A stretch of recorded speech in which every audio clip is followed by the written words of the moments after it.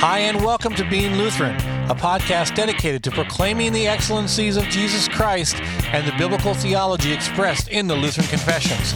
Today, Pastor Jason Goodham and myself continue our discussion on Luther's theology of two kingdoms.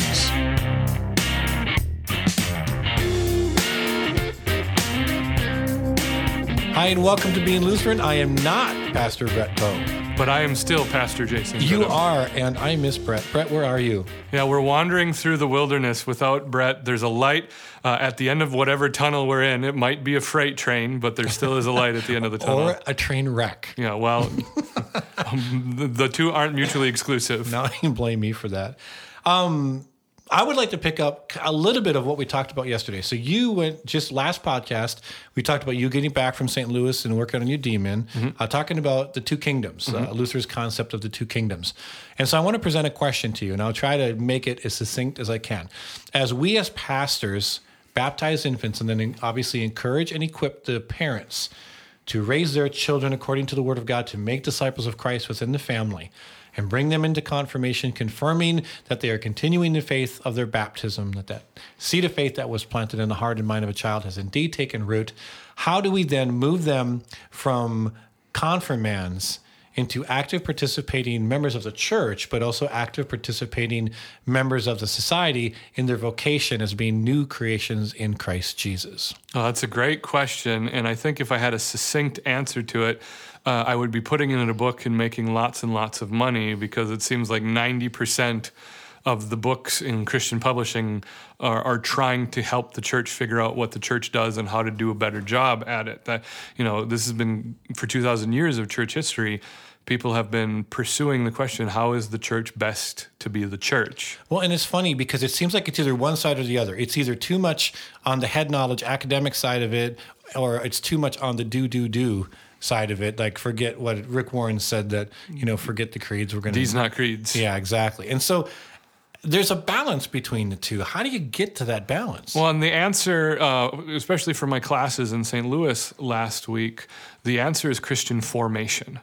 Is the act not just of training Christians, which is a part of it, but forming Christians. And so that the very core of who we are is formed and informed by the church for the Christian life. So you use the word catechesis. So if someone's never heard that word before, could you define what that word means? Yeah, catechesis is the practice of passing on the faith through instruction.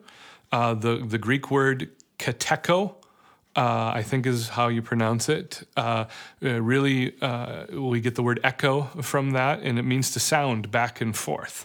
And so catechesis is the sounding back and forth of correct doctrine or of information. And so what happens is that the teacher will ask a question which he already knows the answer to a student, and the student needs to respond with the correct information.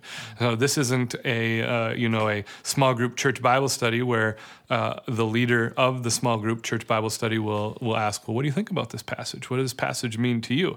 No, this is something that there is a right and a wrong answer to in our faith, and you need to communicate that to me, and then you need to be memorizing that information and incorporating a part of your Christian understanding of the world. So someone would see that as indoctrination. How would you respond to that? That is absolutely indoctrination. We have this bad kind of indoctrination, which would be brainwashing, where the best way I can illustrate that is, if you ever had a Mormon or a Jehovah's Witness come to your front door and you've tried to engage them in conversation, there are a few things that you can say that will reset that conversation, and they'll go back to their sales pitch. But we do want to be indoctrinating our kids so that they understand and know and confess the faith. The faith is more than simply my personal relationship with Jesus. It's more than just me and Jesus, although there is a personal aspect to our faith. The faith has a proper content. There we go. The faith has a proper content. And what I mean by that is simply the existence of heresy in the church would imply that there is also correct teaching that is necessary. Because if you can be out of bounds, you can be accurate. Absolutely. And Paul talked about that a lot. He mentioned, teach what accords to sound doctrine. And I think doctrine kind of gets a bad rap. If you understand how doctrine is defined within the Bible, how the Bible chooses to define doctrine, it's the Greek word didaskalai. And it's kind of where we get the word didactic from. But what it means is the teaching of the whole. And so good, sound, healthy doctrine is a summary teaching of what the whole of Scripture teaches, how God has chosen to reveal himself through his special revelation of the Bible. Yeah, and today, if you tell someone the word doctrine, or if you bring up the topic of doctrine, they're going to get glazed over. Their eyes are going to go distant and shallow, and there'll be a little drool coming out of the side of their mouth as they kind of get. Or they'll just run. Yeah, or they'll run away, comatose state.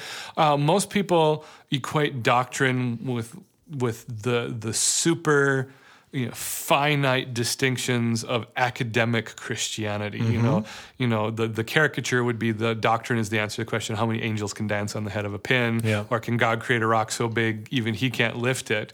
But doctrine, simply speaking, is the truth from Scripture. Yeah. So if you confess Jesus as your Lord and Savior, that's doctrine, that somehow you had to learn by hearing, by preaching, that Jesus is your Lord and Jesus is your Savior. If that truth is found in Scripture, then it's accurate doctrine.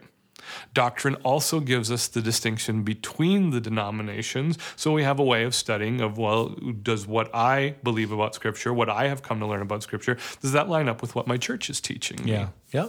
And I think it's important. It's interesting. I served a congregation. I'm going to ask to be a little bit honest here and ask permission to speak the truth in love. As I served a congregation out in South Dakota, the congregation was wonderful. A lot of really mature Christians. It was such a privilege to be out there. But one thing we experienced was a lot of people coming in from either the ELCA or Methodist or other different denominations.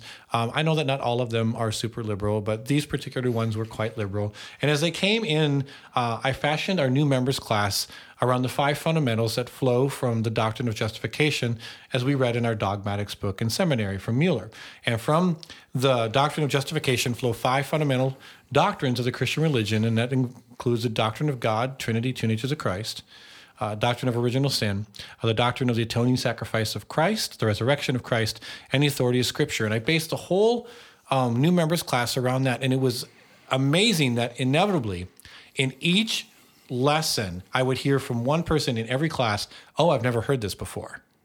Yeah, it's remarkable how quickly we learn the basics. I think a great way to illustrate this is I took 3 years of Spanish in high school in 3 semesters. I was just immersed in Spanish. When I graduated, I was fluent in Spanish. I could have a conversation with someone in Spanish, and in the jobs I worked in Bible school and in college, I would utilize that, and then I just stopped using it.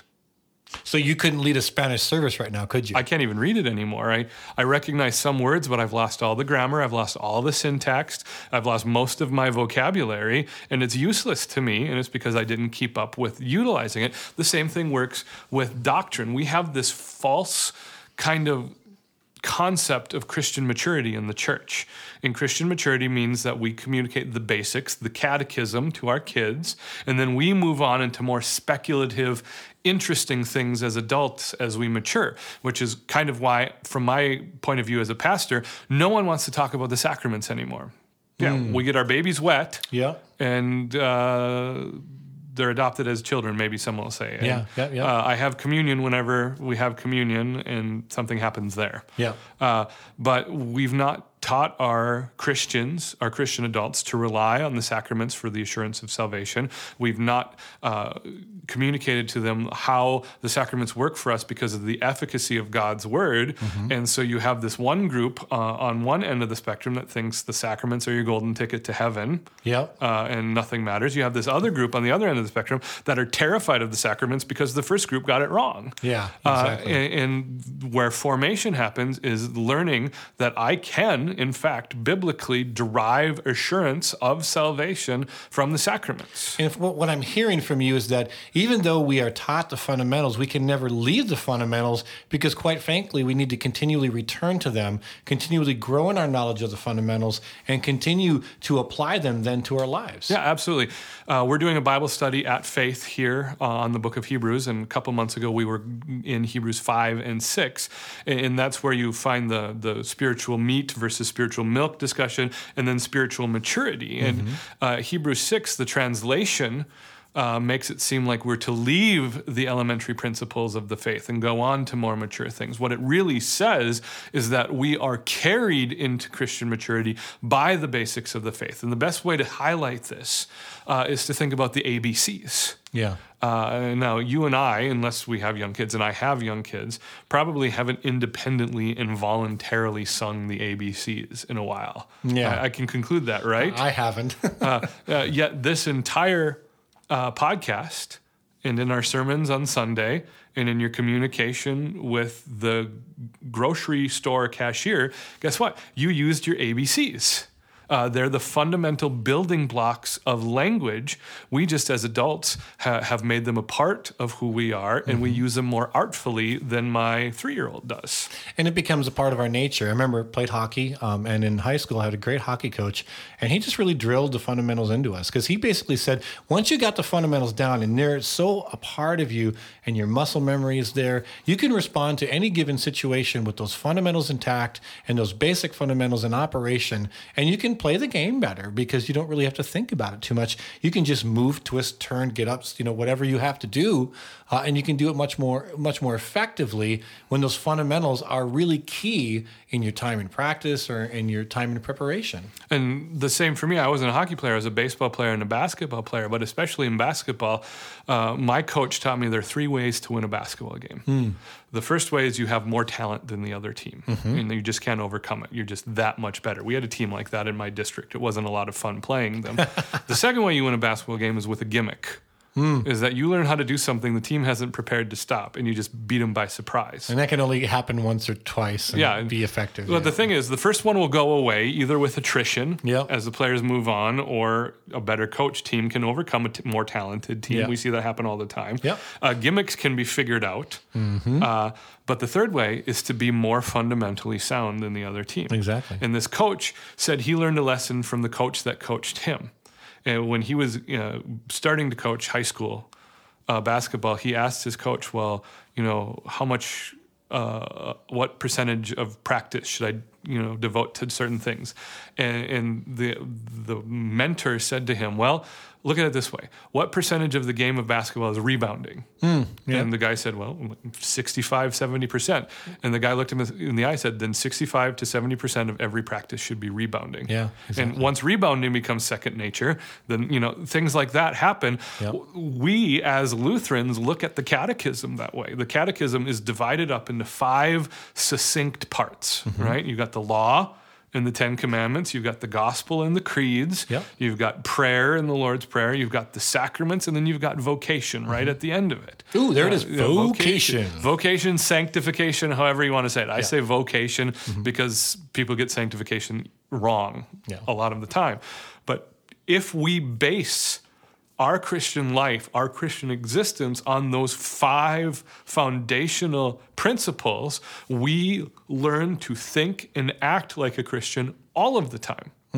So it's not just an academic pursuit. It's not an academic pursuit. It's a life pursuit. Is that, again, what we discussed last week with the 2 kingdoms, is that as a Christian, you are constantly living under God's gospel, His grace and mercy. You are, because of Jesus Christ, justified. But as a Christian, you are simultaneously living life before your neighbor and in need of being rightly oriented to your neighbor, in need of that righteousness, in need of loving your neighbor. Being an ambassador. Being ambassador for Christ. Now, the law, which teaches you how to love your neighbor, has no more bearing on your vertical relationship with God.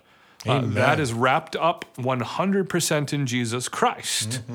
But the gospel, which is your vertical relationship with God, Yep. has nothing to say about how you live your life as a Christian before your neighbor, because the gospel frees you to live selflessly before your neighbor. It doesn't tell you how to do it, but it frees you. And in that freedom in Christ Jesus is where we live as a living sacrifice, as we live as an act of worship to a holy God who is worthy. And I always tell my confirmation students and my kids too, and we don't do this because we have to. Christ has freed us from the law, the accusationary part of the law. And the law moves from our accuser to now our gentle teacher, as 2 Timothy chapter 3 talks about. And so as God continues to form us and transform us through the power of his word and the power of his grace, how do we then make that transition, as we asked before? How do we get confirmands to be active participating members in the church and in society in a way that doesn't lose sight of the fundamentals, that are rooted in the fundamentals, but they are living out their vocation? And I'm not just trying to say that just to say the word, but to live that out as God has asked us to proclaim the excellencies of Jesus Christ. Oh, and this is one of the things I pulled from James Davison Hunter's book, To Change the World. The one thing he said that really stuck with me in all of that, it doesn't happen overnight. No. It might not even happen in a generation. But what you and I as pastors are trying to do and ought to be doing, and what you and I as fathers are trying to do and ought to be doing, is incorporating the faith into every part of our lives, which means the one thing I struggle with as a person who loves catechesis is at-home catechesis. It is a constant battle to get the truth of Scripture in the form of the catechisms before my kids and talking about it. Family devotions are a battle for us. Now, where I'm working on it here at Faith is that every part of the activity of the church is designed for formation. Means my preaching is designed to deliver assurance of salvation with the gospel, and also to inform how to live through the law. The application of the gospel. Application. The educational parts of church, the Bible study and Sunday school are doing the same thing. But what we're confessing, what we're moving back toward, is a lifetime of catechesis instead of just an era or period of catechesis. That this is ongoing for the 98-year-old as well as for the 9-year-old. You know? Yeah, you never stop growing. It's amazing. We think that, I've heard that before, and I've talked about God, we talked about the Trinity before. So how in the world could we ever think that we would know everything there is to know about an unknowable God, in a sense? He's chosen to reveal himself through Scripture, and he's revealed himself that way. But God is transcendent. And there's no way we're going to know everything there is to know about God, because you'd have to be God himself to do that. Even in heaven, we're going to have all eternity to know about this wonderful God. So how in the world could we ever master all of how God has chosen to reveal himself in Scripture and master that just in one or two sittings? Yeah, and the answer is we can't even do that in a lifetime. I know. But that's the strength, from my perspective, of Lutheran theology, is that it's not a quick fix. It's not a system, a logical progression, but Lutheran theology done rightly acknowledges the tension between two dualities, and it tries to live in that tension. For example, as Christians, Luther taught that we're simultaneously righteous and sinner. That's the simul justus et peccator that comes forward. So that means that you are not all the way sanctified. That just because you are declared righteous in the gospel, you still have sin that clings closely. But it also means that in the depth and wretchedness of your sin, you're still saved. And in that tension is where we live. That wonderful section of Scripture in Romans 7 where Paul's like, "There's the very thing I want to do, I don't do. And the very thing I don't want to do, that's the thing I do, wretched man that I am. Who will save me from this body of death?" And, of course, the answer is Jesus. Who thanks be to God for Jesus Christ. And then that most unfortunate chapter break in all of Scripture from Romans 7 to Romans 8. Because Romans 8 puts the exclamation point on it. There is therefore no condemnation for those who are in Christ Jesus. Amen. And so the law always accuses, so that you will always find a Savior, but the law never condemns because you have a Savior, and then the law always shows you how to live in light of your Savior. And I think we kind of lose sight that it is that freedom in Christ Jesus, that justification by grace through faith alone, where everything flows out of. You know, I know that we have this tendency as human beings that, like, if you're given an extravagant gift by somebody, you feel like you got to do something for it. You got to, well, that person gave me a car, so I better be really nice, or I'm going to use it to pick up their kids and take them in. And we kind of feel that with this gracious gift of salvation. Like, oh, I need to kind of do devotions a little bit more. I need to do this. But we cannot add to the righteousness of Christ. And so works that flow out of that justification by grace through faith alone are never a means of grace. They're always a response of grace. They flow out of grace. Yeah. It's just this wonderful act of worship to a God who is worthy, who has paid it all, and this wonderful privilege we have with this as vessels of jars and clay, of this wonderful treasure that we have within us, and that's the salvation of Christ Jesus. And that's what Luther was saying to his Roman Catholic accusers who would hold James chapter 2 in front of his face and mock him. And Luther would say, yeah, absolutely, faith without works is dead, except faith is never without works. Is that a living and active faith is a faith that is loving the neighbor because we have been provided everything we need in Christ. Amen. The great truth of the Christian life lived in vocation, lived under the gospel, is that we're no longer competing with our neighbor for good works to impress God. Amen. Is we are wholly approved in Christ before God. And so we can live a life of selfless love for our neighbor. The sin means that we're not always doing that, which is why we have the church. We're always repenting. We're always being forgiven. We're always shown how to go out and live the Christian life, where we're always failing. We're always in need of forgiveness, so we're always repenting, and so on and so forth. And so that growth never ends, and we continually return to the cross. Absolutely. And the mercy that flows from his atoning sacrifice. A good place to end it. I'd love to close by reading Ephesians chapter 2, verses 8 through 10. For by grace you have been saved through faith. This is not of your own doing. It is a gift of God, not a result of works, so that no one may boast. For we are his workmanship, created in Christ Jesus for good works, which God prepared beforehand that we should walk in them. Amen. Thank you for joining us. Please look us up on the web at beinglutheran.com. Also, join us next week as Pastor Brett Bowe returns, and I and Pastor Jason Goodham, along with Pastor Brett Bowe, continue our discussion on the Ten Commandments. God bless you and have a great week.